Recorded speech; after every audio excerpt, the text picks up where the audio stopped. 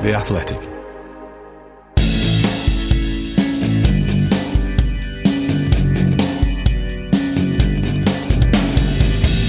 Hello and welcome to this week's Why Always Us. This is your Manchester City podcast from The Athletic. I'm David Mooney. I'm joined by The Athletic City correspondent Sam Lee. Hi Sam. Hiya. Right now, you can subscribe to The Athletic for a special price of £3.99 a month for 6 months. That's 40% off the price of a full subscription. You'll enjoy great analysis and in-depth features from the very best football writers around, and you'll get ad-free versions of all the podcasts as well. So just go to theathletic.com/Man City Pod to take advantage of the 40% discount. That's theathletic.com/Man City Pod. And if you're enjoying the show as well, please leave us a review. Sam, just before we start, I've got a bit of housekeeping to do, because I checked my Instagram messages earlier today, and I've had a message from Ian Dixon, who just said, based on last week's show, to put your curious minds at rest, we do have Ringo car parks down here in Winchester as well. So yeah, there we go. There we go. And yeah, I knew it must be a countrywide thing. It just depends which. Oh God, I got so many parking apps and stuff. Obviously, I haven't used for a year, but. Yeah, great. Good to know. Good to know that it was a countrywide thing and not just Stockport and Manchester. Before we get into the main topic for this week's show, Sam, let's just look at the silly topic. Let's just have a look at the game against Everton, because it was one of those kind of routine performances, wasn't it? It was a case of, you could tell City were going to win this from the moment they took control of the game. Yeah, I mean, there was an element of. The first half didn't go exactly to plan, but then as the game wore on, like if you were to watch the game back the day after, you'd be like, okay, Everton aren't really doing anything here, and like it wasn't like a classic City game to watch, but it was a classic City win, really, in the sense that they did boss it and they got what they needed. It's an easy thing to say, and it's been said a lot this season, but it feels like one of those games that City would have lost last season, and I don't know if that's necessarily true, but at a time when City didn't have the defence they've got now, when they've controlled games but not looked like scoring, how many times have the opposition actually gone and scored? But there was just no sense of that. But this season, they control those games. They won against Everton because they were in control of the game. That's why. Yeah, exactly. And like in the first half, it was a bit even, wasn't it? And Everton, like at the half time, City had like 4 million passes and Everton had like 12.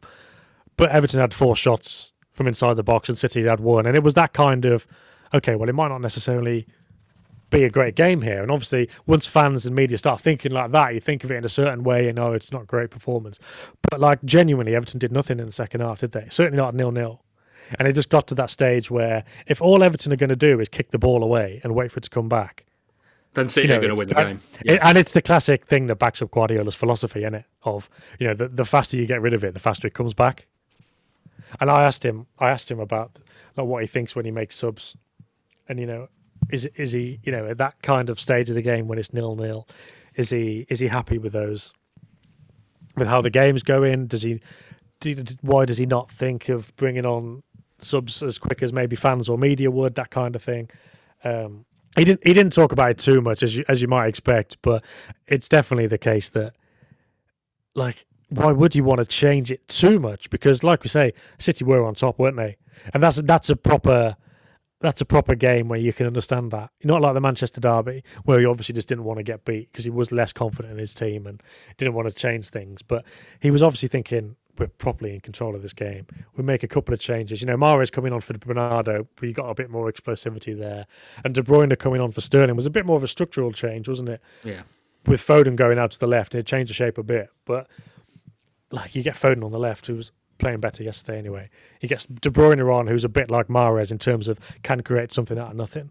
And there you go. So it was one of those where obviously fans probably wanted 3 changes with an hour to go. Sorry, with an hour gone, half an hour to go. But he obviously thought, we're on top of this. Yeah. My article this week is about what City do when they find out they get an opponent in the Champions League, the process of scouting them, how much they know already. And the interesting thing is, because obviously Guardiola was asked about Haaland. I was going to say, I wonder if they've been watching Dortmund quite a lot this season. Well, yeah, but this is the interesting thing, and it was something I wasn't completely sure of, but I've spoken to a couple of people about how it works. And so Guardiola was asked about Haaland, and he was, I don't know, he goes, I've not seen too much. And on the one hand, you think, well, he might be talking rubbish, because obviously he just doesn't want people to know that City want to sign him and he's been watching every move kind of thing. But on the other hand, that's not necessarily the case, or doesn't necessarily have to be the case, because it's the situation where City have got scouts where they'll obviously be watching Haaland, and like Cheeky will have been watching Haaland a lot and they'll know all about it. And like their relationship is so close that if Guardiola persuades Cheeky of something or Cheeky persuades Guardiola of something, they'll just go with it. So like they'll be sitting around having lunch and they can talk about Haaland, and they can decide a budget, just informally, because they're all so close, obviously, with Ferran Soriano as well, Omar Barada as well. That's how they. So like Guardiola with Haaland, it's obvious. Everyone knows how good he is. Like they'll have had reports that say, yes, he will fit into your team. They'll have had like the reports on what he's like as a character, which interestingly is quite spiky. Like obviously, it'll be interesting to see how that pans out if he starts throwing his shirt around at players like he did at the weekend, and like swearing at goalkeepers, because he's just a mad robot, isn't he? Like they need to get him signed, as far as I'm concerned. But like, so when Guardiola says he's not seen too much of him, you think, how much does he need to see when they sign, or when they're trying to sign a player? And then you think, well, how much of Dortmund will City have been watching? But there's a key distinction in the scouting department will have watched Haaland, and they'll be obviously watching Dortmund games, because automatically, if a teenager makes his debut in one of the top 5 European leagues, then City, like other clubs, I think, will automatically scout that kid just to see if he's any good and worth signing or possible to sign. So the scouts will obviously know a lot about Dortmund. They'll be trying to stay up to date with Haaland's situation as well. Dortmund's situation in terms of, do they need to sell players, or a league situation or whatever. But that doesn't help the match analysis. So the opposition analysis is nothing to do with the scouting. So City's like European scout or German scout or whatever, as far as I know. And I spoke to somebody who worked in, one of the key departments. They were saying there's no crossover. The match analysis department, like they wouldn't do anything beforehand. Obviously, before a draw, you don't scattergun watch all the teams you could watch, because it's a waste of, you could play against. Yeah, waste of resources. Yeah. So but he was like, within 3 to 4 days, they could do a full analysis of the 6 or 7 matches. And, that's broken down into the individual abilities of certain players. So obviously like Haaland and Sancho and Hazard and Reina and whoever. Tactical, and that obviously within tactics, there's so many different subsections.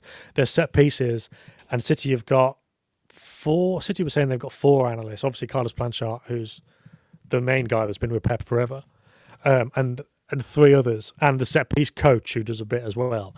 And yeah, in 3 or 4 days they can do the complete analysis, and the international break obviously gives them loads of time, because over the last 4 months, so after the Everton game, Guardiola was talking. Well, he was asked. I was going to ask him, actually. That's why I ended up asking about subs, because somebody nicked my question. I was like, Christ, what am I going to ask now? But somebody said, how are you going to spend the international break? And do you have time to switch off or whatever? And he answered one part of it and didn't answer the other. So he was like, how are you actually going to spend it? And he spoke for 30 seconds about how City played 39 games in the last 4 months, a game every 3 days, how they won 34, lost 2 and drawn 3. And he talked about how even the Porto game when they drew didn't matter because they were already through. And he was like, and he was going on for 30 seconds. He was like, did he answer the question? Is he avoiding the question? Did he misunderstand it? But it was all context to, basically, lads, I'm absolutely knackered. And for the next week, I ain't watching any football. And he was like, he goes, but towards the end of the week and the start of next week, we'll watch Leicester and especially Dortmund. Yeah. And in the last 4 months, with the game every 3 days, City's analysts have been obviously comparing, for argument's sake, the Gladbach dossier and the West Ham one kind of at the same time.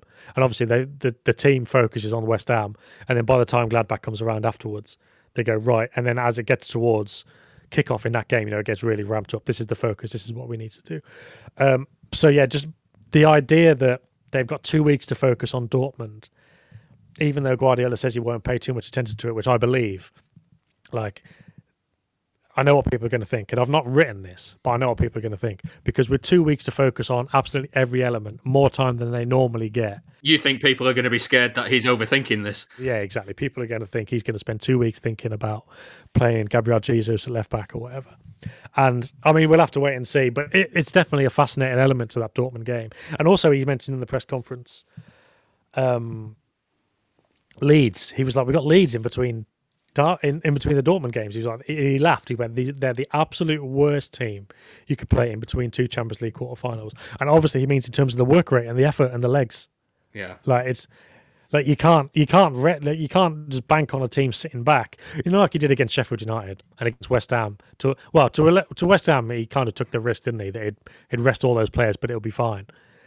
But like against Leeds, I don't think he's going to be able to do that. So.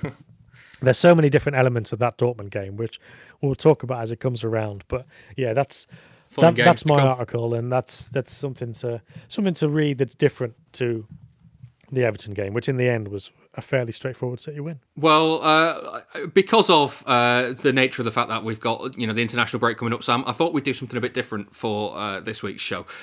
City's first goal at Everton was one of those that was aesthetically really funny. I think it's De Bruyne's trip, Laporte slipping over as he shot, and then the great save onto the bar, followed up by the diving header. The kind of like the domino effect of everyone falling over in time. So I just thought we'd look at kind of like the perfect comedy goal for City. Well, I mean, obviously the comedy own goals, everyone knows them, everyone's seen them. Obviously City have got the famous Jamie Pollock one. But like a comedy goal is kind of hard to find. And instinctively, after they happen, I kind of get turned off them straight away because you just know they're going to appear on those like rubbish, funniest football moments of all time. Like, I don't know what kind of letter list celebrities, I don't want to say Z list, but yeah, I don't know, double Z or Y.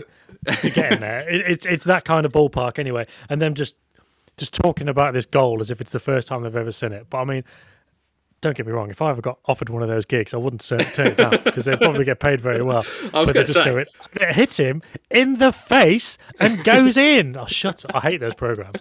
But the comedy goal it is hard to come by because obviously there's a scramble is kind of different, isn't it? And I think the difficulty we're going to have here is neither of us, particularly me, Adam Hurrey. I know what you mean. Cliches fame. We're never going to like the beauty of Adam Hurrey is he absolutely nails it. Like it's so succinct. Like everyone knows what he's talking about. It is like the universal language of football. He's like fair enough, self-appointed gatekeeper of it, but he does such a good job. Nobody would dare challenge him. Yeah. He nails it and he's funny when he does it. And with that in mind, we're going to horribly fail to live up to his standards. But the comedy goal is very hard to come by. Does there have to be an element of misfortune in there? Because you look at the goal against Everton, for instance. The misfortune for Everton there is that it's bounced straight to Gundogan, who after the goalkeeper's made a brilliant save. Yeah, like that one wasn't. I don't think it was necessarily funny. It just looked a bit tidy and messy and silly. I think the diving header obviously isn't like a funny thing, but I just that kind of ending to it. It was very kind of. I don't know. It's a bit more like a Woody Allen comedy kind of thing. Obviously, if you ignore all the shady elements of it, it's just the best example I could think of. Something that's not obvious slapstick. There was just something amusing to it, but it wouldn't necessarily be mainstream. Yeah. In fact, a good example, and it's not even a goal, but just to show that how these things kind of come about and the chaotic element to it is the John Stones clearance against Liverpool, because obviously like that, you could argue that it helped win City the league in 2018-19, but like such a mess beforehand. Even Mane going through, hitting and then Stones having followed the ball towards the goal, turning around like, shit, I've got to get this clear. Ederson, obviously, with just pure Ederson mode, going the other way, back towards the goal. Shit, I've got to get this in my hands or whatever. Both do what they do at full speed at the same time. Stones obviously boots it off Ederson. And then he has to go and save the situation. And obviously he does in like heroic circumstances. But I mean, can you imagine he hadn't cleared that? Like, not only Liverpool potentially winning the league off the back of that, but that being held up as how they did it. Like, but then you've also got like genuinely awful replay after replay with Nick Hancock going off his face, off his face. Exactly. Yeah, well, you can imagine if I was to put my agenda hat on for a minute. You can imagine the fun Sky One would have with that and a pre-tournament football funniest moments. Oh, it would be awful. But I mean, I'm kind of struggling to think of the funny goal. I know last night we were sending messages, and I knew there was one at Old Trafford in 2017-18, that December derby against Mourinho. I thought it was Silva's, but it was Otamendi's, wasn't it? Yeah, I went back and watched it. I like Silva's. There is an element of funny to it. It just can't because he kicks it at the height at which his head is. So that is like okay. that's a little bit funny because he looks a little bit bandy-legged. But the Otamendi one is pure gold because that's Lukaku having everything under control and then suddenly not having everything under control. Like I can't remember who he clears it into, but it's his own man. And then Otamendi's just there. Thank you very much. Pops it in. And again, Otamendi. Like, there's an element there of... I know Otamendi got some goals for City, but not a lot. And the fact it's in a derby as well, normally there's such huge goals or great goals. Everyone's seen... Whether it's United or City, everyone's seen the iconic slow-mo replays of, Kompany's header or Rooney's overhead kick or whatever. Like, they're the goals that get shown on the montages. Like, you'll never see that goal again unless you go looking for it. Well, the other one that just ridiculous. The other one at Old Trafford that I thought of was the third in the League Cup demolition last season. That really annoyed me. That one. Why? Because it was going to be such a beautiful goal. Like a City City. We've talked about City's counter attacking, but when they are in full flight, it does look great. And De Bruyne, like absolutely, it was Phil Jones, wasn't it? He absolutely turned Phil Jones inside out. Bearing in mind it was still the first half, and City ripped United to shreds. It was 2-0. So they're on the counter. He turns Jones inside out, puts him on his backside. He's kind of one-on-one with De Gea, and it's like, if you score this, it's going to be great. And it hits off De Gea, but then it just bounces off Andreas Pereira and goes in. Like, such an anti-climax of a goal. Like, that goes down as an own goal. It should have been like a great City counter-attack. No, I don't know if it's because I'm on the other side of the fence as a fan and watching that, and because you have the moment where De Bruyne shoots and obviously De Gea saves it, and you go, oh, that would have been such a... Oh, it's in! Fantastic! There we go. I mean, that's why it makes it kind of a comedy-ish goal, but that's why it annoyed me, because it wasn't as kind of clean as it should have been. That's the thing, like, I'm trying to work out what is the best comedy goal, because it does have to be... it does have to be slapstick, I guess, doesn't it?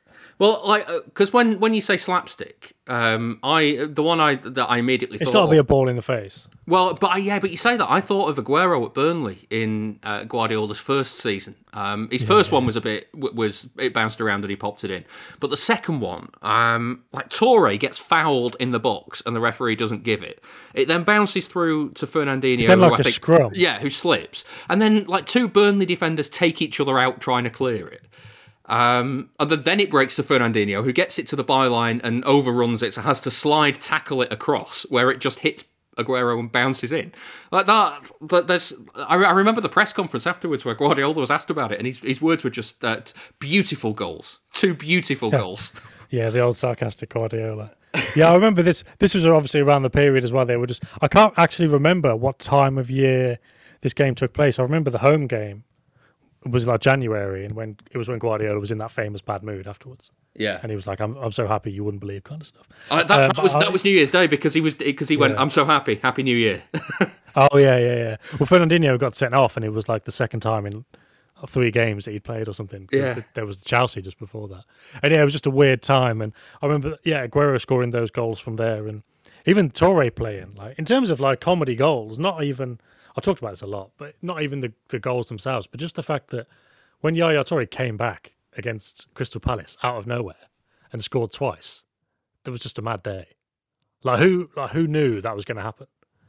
And then not only does he play, he scored twice. Well, yeah, but I remember Jonathan Smith tweeting on that one, because at that one, I think Rooney had scored, or was still yet to score, or had only scored once that season for United.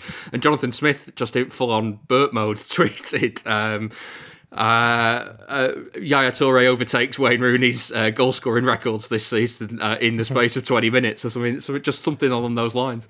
A classic Smith tweet.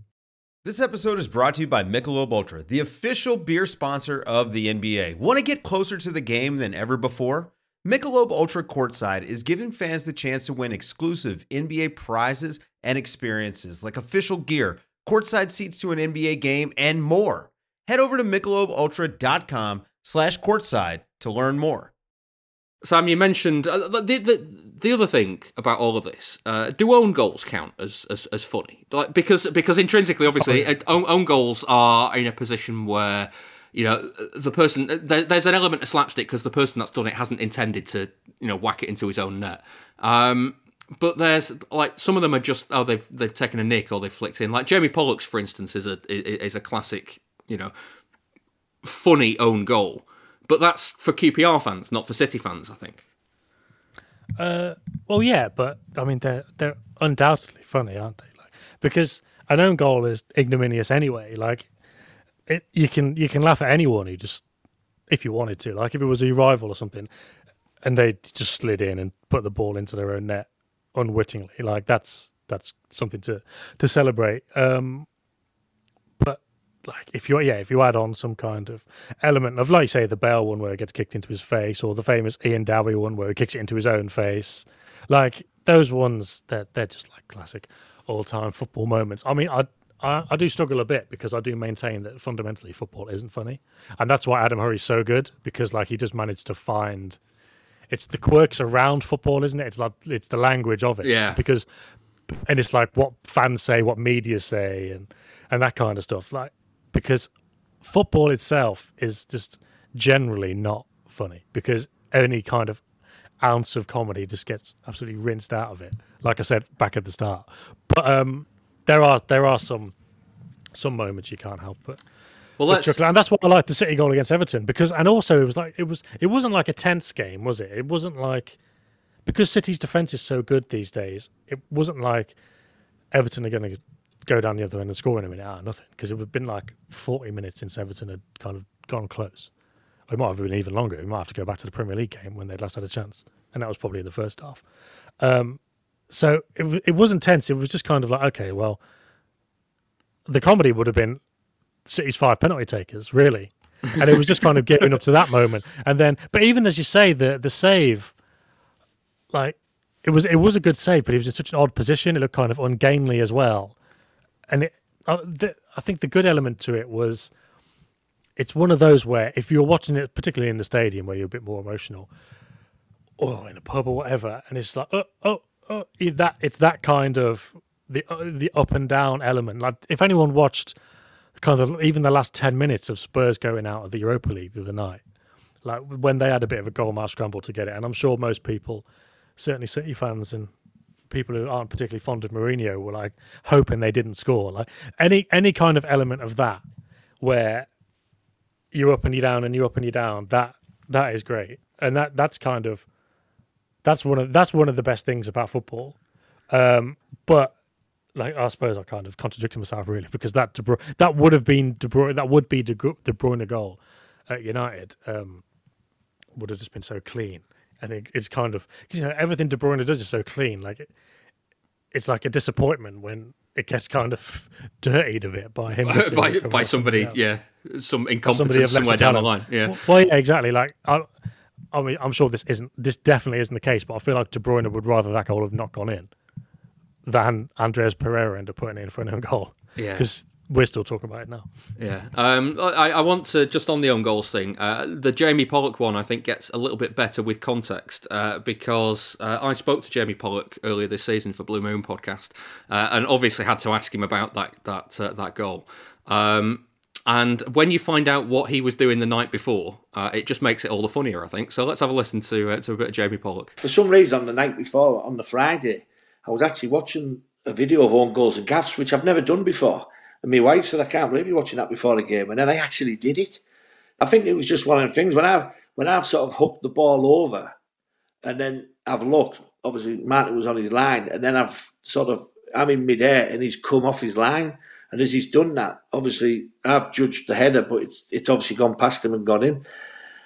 And it was the only own goal I'd scored in my career, to be honest, and it was devastating. And you know, it's obviously, you know, something I've got to live with. But the kids find it, you know, highly amusing when I'm coaching them. I mean, the QPR fans, because obviously QPR fans stand, you know, they sort of, you know, they stayed up through that own goal really, in you know, being honest about it. And it was strange because the following Christmas I got an absolute boatload of Christmas cards off QPR fans. And, when we played them and they were singing, there's only one Jamie Pollock. So I was a favourite amongst the QPR fans, which, obviously you've got to take tongue in cheek because that's football and that's banter. But I found out a number of years actually after that the QPR fans had a vote to see who was the player of the year. And they reckon that the QPR players were so poor during the season. I actually won the player of the year for QPR, and I'm the only player to ever win a player of the year for the club I never played for. So Jamie Pollock giving the excuses for his own goal and the context to it, Sam. It makes it better, doesn't it? That's the real life embodiment of the Alan Partridge quote. You've got to laugh when you fall off a sofa. like what else can you do? Like that's easily one that you could be haunted by a bit. Like another team staying up, you're getting Christmas cards from them. It's a bit like the England players and managers. It's the players actually who missed all the penalties in the 90s going on that Pizza Hut advert. Like you can only really take the piss out of yourself and just adopt it and own it. Yeah. And just live it that way because, oh God, I don't know how those lads who miss penalties for England can move on with their lives. Like, I'd be a wreck, but I suppose that's part of being an elite level footballer, yeah. But also, like it's just like so unforgiving, isn't it? Like everything, especially now, like everything's just like absolutely like God. Obviously, everyone misses fans in the stadium, but what I don't miss is going to away ironic cheers and ironic like if. I don't know, Sterling or Aguero, anyone just does something that's not perfect. Lads, you're losing 3-0. Like, go home. I hate that shit. But I mean, I think it's probably about time I explained what our next goal is. Well, I was going to ask you about this because like, I am certainly no Adam Hurrey. There is no... when Adam Hurrey talks about the language of football, everyone goes, oh yeah, I know what that is. And obviously people get it wrong and he tweets out very funny examples. But like, by and large, everyone knows what these kind of football cliches mean. But I tweet it kind of at random intervals, kind of decided by myself what a goal is and what a next goal is, and it's got various different meanings. But like in my understanding of this, my understanding, as best as I can kind of explain it, for how I perceive it when you've done it, is simply, the ball's gone in the net. That's this game won. Next. Yes, yeah. I've tried to come away from that usage of it, just because professional journalist at a good publication. Writing off lesser teams, so I've tried to come away from that. But that was definitely part of it. Like it's a game being won and wrapped up, but there's always an element to it of like it has to be like a particularly good goal, like and I don't mean a screamer. It has to be like a good goal, kind of scored out of nowhere. I think the best next goals are you've got no idea there's a goal developing. Like it can be a counter attack, and this is why I'm no Adam Hurrey, because there is no one meaning for this, and it literally just exists inside my own head, and I don't explain it. I don't begrudge anyone for not getting it. It can be a counter attack because if it's very slick and you kill a team off and it's a couple of passes and it's in the back of the net, that is very slick. It's like a good goal scored quickly is what I would like to describe it as. But if it happens out of the blue, even better. And I don't think screamers count. Well, I was going to say, that sounds to me like there are some goals that are too good to be next goals. A little bit. Like... Company against Leicester can't be a next. Well, I was going to say, no, it's not. Even though, like, I could see why people would think I would say that. There's the Sterling goal against Southampton in the last minute in November 2017. But that's too late in the game, though, isn't it? Yeah, there's that element to it as well. And obviously, that one, Companies was hit straight in and it was in within about... Well, it just felt like it went in instantly because it hit it straight and hard. Obviously, the Sterling one was curling. You've got that element of... So... I'm not having that. The best City examples would be all of they're playing, they're knocking the ball around in midfield, and then all of a sudden, De Bruyne has got it right side of the box. He puts it to the back post, and like Aguero or Sterling runs in, taps it in at the back post from like a yard out, and that's it. It's happened. It's done. Like you didn't know a goal was coming. A goal's been scored. Next, like. That's it. There's that. Or obviously the one on the other side where, particularly when Silva was there and they'd work those triangles, get to the byline, cut it back, and all of a sudden they just cut them into ribbons. And like, I know I'm not explaining this particularly well, and that is the issue with it because there's so many kind of different explanations. There was a good one earlier in the season. When Spurs drew with West Ham, and it was 3-3. But before that, before all the West Ham madness came back, before all the West Ham madness happened, Kane scored. I think he just got the ball on the edge of the box. He might have popped it through someone like Declan Rice's legs, and then he just hit it low, and it went through the defender's legs and into the back of the net. And it was just like, I think that might have been for like 2-0 as well, or 3-0, and that was a proper next goal. That was because you think, okay, the game's over here, and it was just done out of the blue.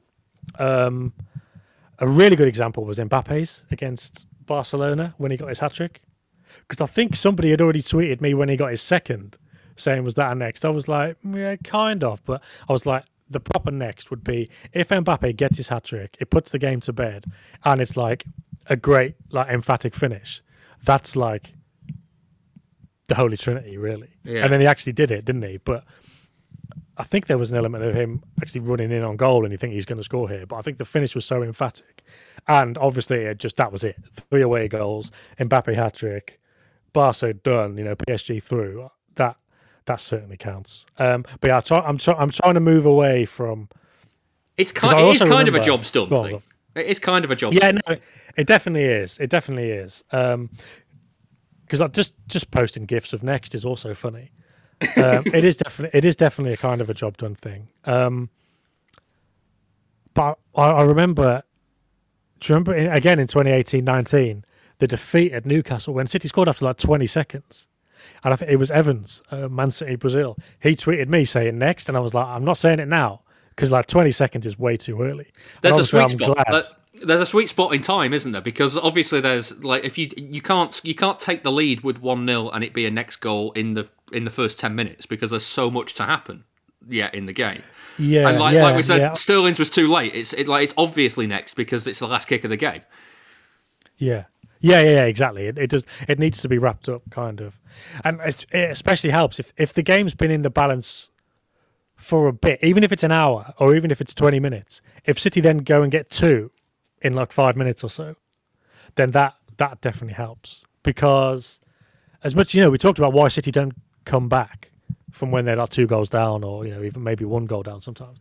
The flip side of that is if they're 2-0 up, they don't lose. Forget it. Yeah. You can forget it, really. That is it.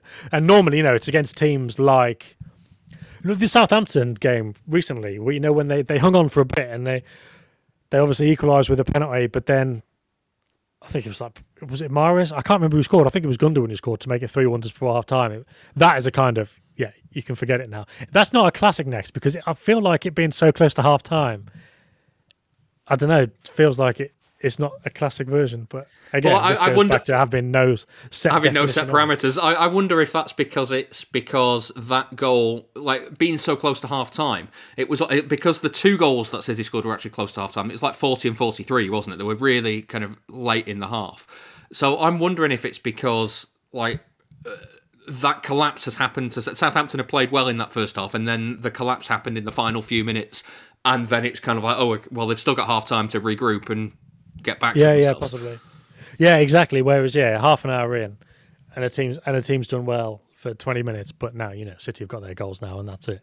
Then that's definitely it. But it is the best definition, or the one that I like the most, is the one where, like, it always helps if it's like a ridiculously good player as well. So like Haaland, Aguero, Kane, like I mentioned. There's always a really good Van Nistelrooy one. I remember when I first started saying this, like in a WhatsApp group with mates. It was a Van Nistelrooy goal from, I don't know, like it would have been like 15 years ago or something, against Southampton, I think.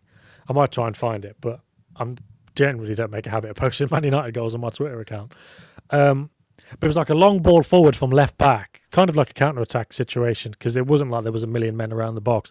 Van Nistelrooy is on kind of the right side of the penalty box. He just controls it with his instep. It bounces down, bounces up, and he just hits it, and it goes into the back post. And it's just that. It's within a split second, it's turned a long ball, kind of speculative chance, into a goal. And that is just a proper next. Like Haaland does it all the time when he just bangs one in from the edge of the box, or they've got a counter attack and he just goes in and taps it in. And obviously Aguero, like I mentioned, with those, the beauty of obviously Aguero and Sterling, they would finish those De Bruyne crosses or those trademark City goals from the left hand side. Lewandowski is an absolute next merchant as well. Like just goals from nothing. That's the best one, I think.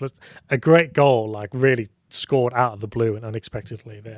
They're the best ones. Yeah. And I suppose if you combine it to make it like 2-0 or 3-0 to your team in a big game as well, then there's your sweet spot. I think Mbappe probably got closest to that sweet spot with his hat-trick goal against Barca. Yeah.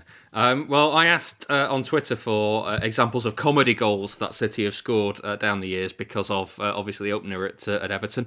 Clemo says Vincent Kompany's own goal against Fulham has to be the most City goal to have ever been scored, especially from the Colossus himself. That, honestly, Sam, I think what makes that one is the fact that there's no danger. Kompany sliced it over Hart to drop in at the back post. The fact that it goes in off the bar and the post. But it's Jesus Navas trying an overhead kick on the line to try and get it clear. Just just absolutely kind of encompasses everything. I think that's. And it was a really awkward overhead kick, wasn't it? It was like trying to climb the post at the same time. Yeah, and then in my mind's eye, I think the fact that he then gets caught in the net is what is like adds to the funny around that. That's the best one so far. Yeah, Sad Sports Fan and Lil Sebastian both just sent me the gif of Balotelli shouldering the ball into the goal. I don't think that counts as comedy. Because that's showboating. You can't have a comedy goal that's showboating, can you? Ooh. Yeah, I don't know. I feel like maybe it is. It could be a kind of, Stuart Lee comedy in terms of it's just delivered so dryly and succinctly. It's funny, but you couldn't. My wife wouldn't sit and watch it. It's that dry. But no, I don't know. Yeah, because I don't think that's Balotelli's. Obviously, like he liked to laugh, didn't he? He was a crazy bloke, but I don't think that the comedy Balotelli goal would have been if that back heel against LA Galaxy or whoever it was. That would have been a comedy Balotelli goal. The other side of Balotelli is that kind of what are you gonna do about it? Don't mess with me kind of thing. And that was the goal off the shoulder, I think. Yeah, that's I don't know if that's comedy. But again, these are my stupid definitions. Who cares?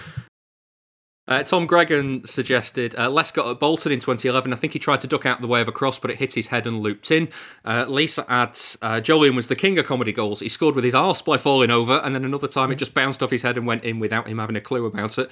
Both of them, I'm having them great comedy goals. Darryl sent in Steve Redmond versus West Ham, which I hadn't seen, and then I went to watch it. It was a penalty, but he slips as he takes it and ends up just chipping it down the middle. Oh, is that allowed? Did he hit it twice? No, he hit it once. He didn't hit his standing foot or anything like that. He just it's like a swing and a miss, but like a swing and a get underneath it and just chipped it down the middle of the goal. Like I say, any element of, because it's almost more embarrassing then, isn't it? Goals like that, because it's a bit like what I was saying about the De Bruyne one. I'm sure there's some goals where people wish that they had missed, rather than it go down in history as like a stupid goal. Yeah. Like Batshuayi didn't even score, did he, in that Belgium game? But when he booted the ball against the post or the bar and it hit him in the face. Yeah. Like, I bet he wish... I can't even remember who scored that goal. I've got a feeling it was... all the Belgian players play in the Premier League, but I've got a feeling it was like Januzaj or something ridiculous like that. But I bet he wishes even Belgium hadn't scored that goal just so he didn't look stupid. Yeah. There's definitely that element to it, like the reason why we're all watching these things now. But like in the sense of those like own goals and gaffes, like everyone watched them when they were a kid and they were great. But like the modern versions are just so shit. Like it's not the same. Like I don't know what it is. Maybe it's kind of the gentrification of football, I think it's because you've seen them. I think it's because you've seen them online all the time, where like those videos and stuff, you only saw them in those compilations or when they were on telly. Yeah, I suppose it's nostalgia as well. It's the videos you watched 100 times as a kid, and it's always people who have been like semi-cancelled as well. Nick Hancock and Danny Baker and people like, but like obviously now it's just Russell Howard and that comedian from Manchester. What's he called? He was in Phoenix Nights as one of the minor characters. You know what I mean? It's just people like that, like Alex Zane, maybe. I don't know if he's got much of a football shtick, but there's Sean people Locke like did that a good I one know. for the World Cup back in 2006. Oh, really? Yeah. But that wasn't about comedy goals. That was just like reliving some great World Cup goals, and he was being funny over it. So that's different. Oh, okay, that's all right. But yeah, those things, it's always, here's Graham Poll showing him 3 yellow cards. But obviously they have to do the big build up of who this guy is, and this is the World Cup. Like, these are for people who don't watch football. That's the issue, isn't it? Like, the Danny Baker ones. These are like, right, you're a football fan. These are footballers doing stupid things. We are going to take the piss out of them. Like, that's how it is. But I don't know. Yeah. That was football in the 90s compared to football in the whatever we're in now. Yeah. Well, let's go back. 2020s. Let's go back a bit further because Dan Leach suggested Gary Crosby for Forest. That was when he headed it out of Andy Dibble's hand and then popped it in, and the referee gave it. Well, I was actually going to mention that one. I always remember that as one of the great examples on the old Danny Baker videos. Like, I just remember that because I always think did he dub over it, like Dibble wondering if he'd left the oven on or something. Because and if you do look at it in that kind of context, it doesn't look like he just switched off for a second. Like, he just had the ball in his hand and he was thinking, like, did I leave the car unlocked or whatever? And then by the time he's come back round, the ball's been headed out of his hand and gone in. Yeah. Obviously, you got the classic hanging back behind the goal. You don't see that much anymore. Hanging back behind the goalkeeper till he thinks everyone's in front of him, and then he rolls it out, and then he run round. Shea Given, that wasn't it? Yeah, Shea Given for Newcastle. There's been a couple of them. I think it's because people try and make football too funny, and they go way over the top with it, and that puts me off. Niles Disco Pants suggested Sunji High's own goal against Middlesbrough. It was their only attempt on goal in a 1-0 win for them. I just kind of bounced into him on his running pattern, so I'm a little bit sceptical on that one. John Ashley suggested if goals against are permitted, Klaus Jensen for Charlton at Main Road in late 2000. Like Sam, this is genuinely one of my favourite goals I've ever seen live. Because City are 3-0 down. The ball is bouncing loose on the halfway line, and Richard Dunn is running onto it and just thinks, I am going to get rid of this. And wellies it as hard as he can, except Klaus Jensen's closed him down. And it hits Jensen, or it must be about 55 yards out, and it just loops over Nicky Weaver. Ridiculous goal. Yeah, and it's your own tweet, isn't it? Hang on, from March the 13th. Was this the other day? Yeah, because somebody mentioned that game in commentary. Oh, yeah. It's just you said Ian Darke talked about it, and I kind of wanted to talk about City fans and BT Sport, but I don't know. BT Sport might pay me money at some point in the future, so it's probably best not to. The thing that made that goal, just getting back to that, please do, was the fact that we had the fella that sat behind me is a fella called Chris. I don't know. I've not spoken to him in years. I don't know if he still goes to games or where he is or whatever. But he was sat behind me and just in the most deadpan voice, as that ball was on its upward trajectory, just went, "It's in," and then it was like 1, 2, 3. Drop over the line. There we go.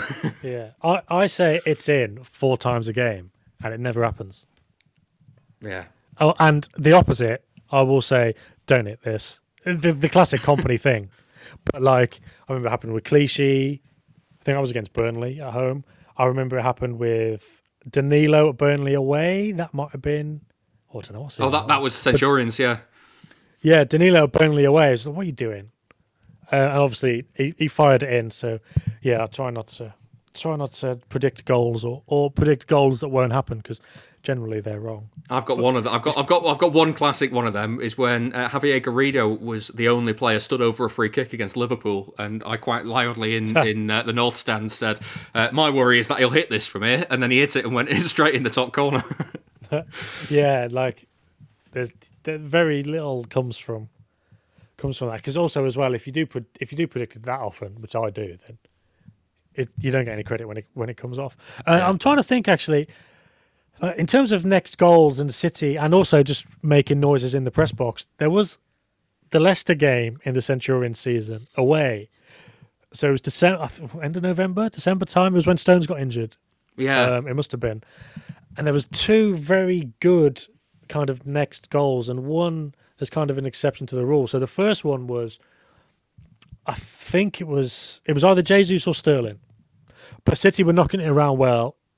Silva got it in like more of a central position than normal, and he just played kind of a through ball for, let's say it was Sterling running in through like the inside channel. He got it, knocked it across to Jesus, took Schmeichel out of the game, and Jesus just tapped it in. That was a proper City have gone from 0 to 100 in 2 seconds, and they've scored in like a difficult game. It wasn't like next as in, right, this game's done, but it was next as in, well, you didn't expect that to happen, did you, lads? And then the second half, completely different. De Bruyne shifted it onto his left foot from outside the box and just leathered it in the top corner.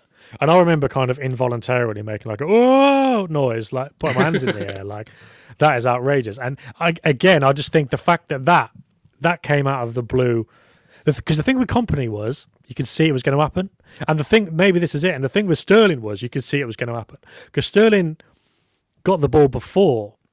And he cut inside and he went to shoot, but he didn't have the angle, so I think he passed it off.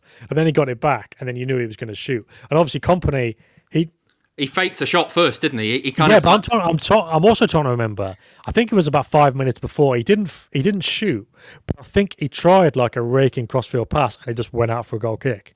And on a night when it just wasn't happening for City, and obviously it really did need to happen. When he then faked that shot from what would have been about 40 yards, you just think, don't you dare, you moron. What are you doing? And then obviously he got closer and closer and he did do it. You think, okay, well, he is going to shoot. He has shot. Oh, it's gone in. But with the De Bruyne one, he just went right, shift, left foot, bang, top corner. And it was one of those that kind of really rattled the net. You could hear it in the commentary, I think. Yeah. That was a good example of 2 next goals in the same game. But that just goes to show how kind of ridiculous what the parameters are of it, yeah. And that's how I've built my career, basically, on this ridiculous stuff. Just on a few more from Twitter, Joe Lake suggested the lovely Paul Lake versus Blackpool, enough to make VAR spontaneously combust. The commentary in this one is fantastic because it's a goalmouth scramble on about 4 yards out, and it just kind of keeps going longer than you expect it to. And then the ball hits the net, and the commentator just goes, "Don't ask me who the scorer is." Yeah, well, the goalmouth scramble is a classic, isn't it? This is a random thought, but there's certain goals I'm sure. I mean, this is going to make me sound much older than I am because I hadn't even seen this goal till this morning. But obviously, Peter Lorimer, the former Leeds player, died, and they showed one of his goals on the end of Match of the Day, and he was about 30 yards out, and it was like Gazza's goal against Scotland. But, I mean, he tried to flick it over the defender, and it might have got a flick off the defender, but the ball went about 30 yards in the air, and he was still about 10 yards outside the box, and he hit it, and it was like a looping volley, a bit like Sterling's against Everton, but crucially, it came back under the crossbar instead of kept rising. And I rewound it, because my wife was just walking in the room. I was like, I've never seen a goal like this. And I was like, is that just such like a speculative kind of showboaty goal now? It's almost like you don't get that in modern football because there's an element to it of, look, footballers shoot from outside the box all the time. Like I got the feeling that Laporte shoots from outside the box all the time and they're always terrible. So it's obviously not like even at City where they're drilled to do the right thing all the time. That can't happen because it still happens. But sometimes you can't resist it, yeah.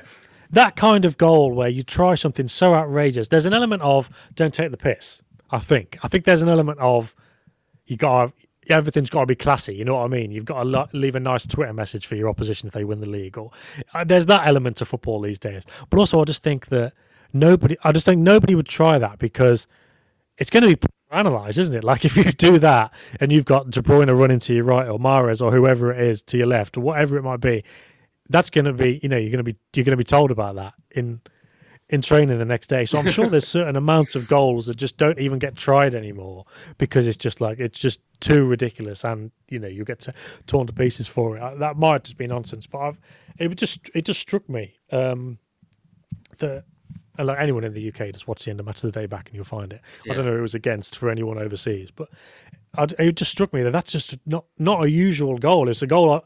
It was the goal itself I hadn't seen before, which is quite surprising because normally when there's really good goals scored in the 70s and 80s and you grew up watching football in the 90s and 2000s, you just know. Even though they happened 20 years before you were born, you've seen them on these kind of DVDs about great goals or whatever. But with this one, it was so outrageous. I'd never actually seen that specific goal and I'd never seen a goal scored anywhere else like it either. and that's always good. Yeah, just to run through a couple more of City's comedy ones. Chris Pryor, Gota at Forest in the first Kevin Keegan season. Keeper rolled it out to a defender who turned and walked away. Gota anticipated it, got the ball, rounded the keeper and slotted it in. That's again, that falls into the kind of defender error sort of thing. I'm like, it's funny at the time, but I'm not like, a couple of people suggested Gota against United in the final derby at Main Road when he mugged off Gary Neville, and I'm not sure like just tackling a defender. But I don't think the keeper rolling it out to the forward by accident, or I don't think it has the element of funny that we're after. Asa Hartford against Wolves in 1975 definitely did, because that was simply from a corner that was played in. Mike Doyle making a run to the near post trips the referee up, and that is just two people falling over before the ball goes in. That's very good. Go and find it on YouTube. Jed Brannan. The referee falling over is a classic. Yeah. Jed Brannan against Nottingham Forest away is from Citizen Chris, and this is a goal. I can't believe I'm about to say this, Sam, but this is a goal that I used to recreate using Subutio because it was that ridiculous. The goalkeeper came out it must be about midway into the half, and challenges Brannan. It's like sweeper keeper before sweeper keeper was a thing. Challenges him, and they both kind of collide, but Brannan gets up first and just kind of falls over backwards and kicks the ball into the air, and it takes one bounce. Like it must go like 20, 25 feet into the air. It takes one bounce inside the box and then drops over the line, and it's just it looks aesthetically terrible. But it was City's first win of the season in '97. Yeah, aesthetically terrible goals are the one, really, aren't they? That's what we're looking for. Yeah, that's what you want. But again, goals that the scorer isn't necessarily going to want to remember. Like the City one doesn't fall into that, because Gundogan will obviously be happy with that. Run into the box, good finish. Like somebody said, Sterling or Jesus would have tried to control that, and I mean, I don't know if they would have, but Gundogan definitely did the right thing. He won't be begrudging that goal went in. Yeah. But the funniest ones are the ones where people go, you know what, it wasn't worth it. Divyam from last season suggested Sterling's goal for the hat-trick against Brighton away because he fell over and the ball rolled in the net off his head, and I'd forgotten about that. Yes. Yeah, that was a very good one. But there was a nutmeg in there was as well. Did it meg the keeper? Did it nutmeg the keeper? Yeah, I think it did. Again, that kind of feels a bit harsh, but kind of some Sterling up to an extent. You can get a hat-trick, and one of them's just not what you intended to do with it at all. Yeah. And finally, Jamie Dawes-Hughes suggested my favourite goal, Darius Vassell against Sunderland in the last minute in 2008. And what makes this so good is it's the fact that Benjani gets wiped out in front of him and falls over in a comedy fashion, like legs in the air, legs akimbo, completely loses his balance because he doesn't know the challenge is coming in from behind. It bounces through to Vassell, who goes one-on-one with the goalkeeper, he tries to welly it as hard as he can, but just kicks it right foot into his left foot and sends the keeper the wrong way. And then his match of the day interview afterwards, he just said, I tried to break the back of the net and I nearly broke my own foot. So that's at least he can laugh at himself for that. Yeah, that description of Benjani falling over is exactly as you would expect. Like if you'd never seen that before and somebody had told you that was what happened, you could imagine how that goes. Yeah, good work. Well, Sam, it's been lovely talking Daft City goals with you today. I just wanted to do something a bit different with the seriousness of the remainder of the season to come. I think it's been nice talking about something very, very different indeed. And that brings us to an end for this week's Why Was Us. So thanks as ever to The Athletic's Sam Lee. Thanks very much, guys. You can sign up to The Athletic right now for £3.99 a month for 6 months with the code ManCityPod. The Athletic.